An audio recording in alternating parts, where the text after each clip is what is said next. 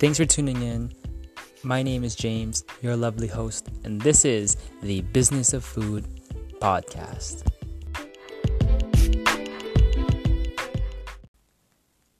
What's up, everybody? I'm going to take this moment to do a quick live video on something that was really kind of created a spark in my head as I read it.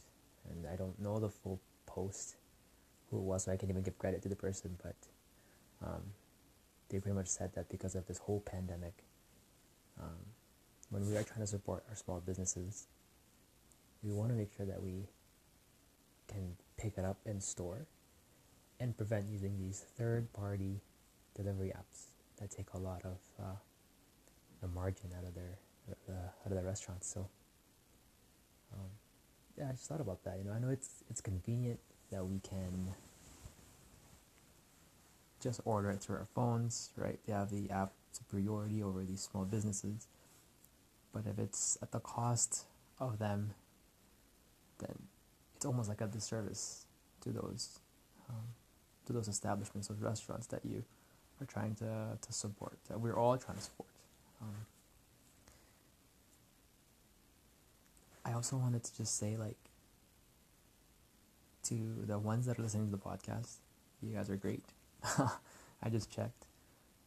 I think I had an all-time 77 plays. So I'm so grateful that everyone's pitched in. I think even if it's a 10-second listen, counts as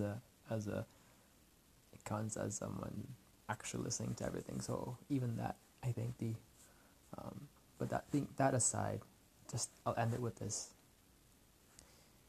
The next time you purchase something, food-wise, just to keep it relevant to the page, give it a second thought. If they offer an app service, like it's through Uber Eats, Skip the Dishes, DoorDash, though it's convenient, I get it. It's so tempting to just order something from the comfort of your own home in your PJs and not have to go out, not have to get your husband to go out, or have your kids to go and get it.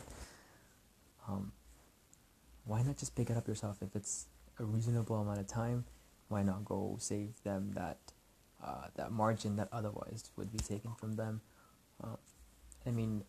Nothing against these delivery apps. Everyone's out there. It's a business. We get it. I get it. But if you're trying to support our community, our small businesses that really fuel everything else that's happening in your community, what better way than to just go out there, pick it up from their door, maybe say hi, hello, and I'm sure they'll appreciate that like I appreciate you. So thank you so much. I think the stars aligned today. I can do a quick live video, and just to the members that are also here, thank you. Let's keep growing, and I'll catch you guys in the next one.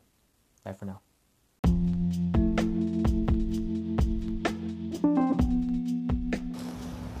Hey, it's the end of the podcast.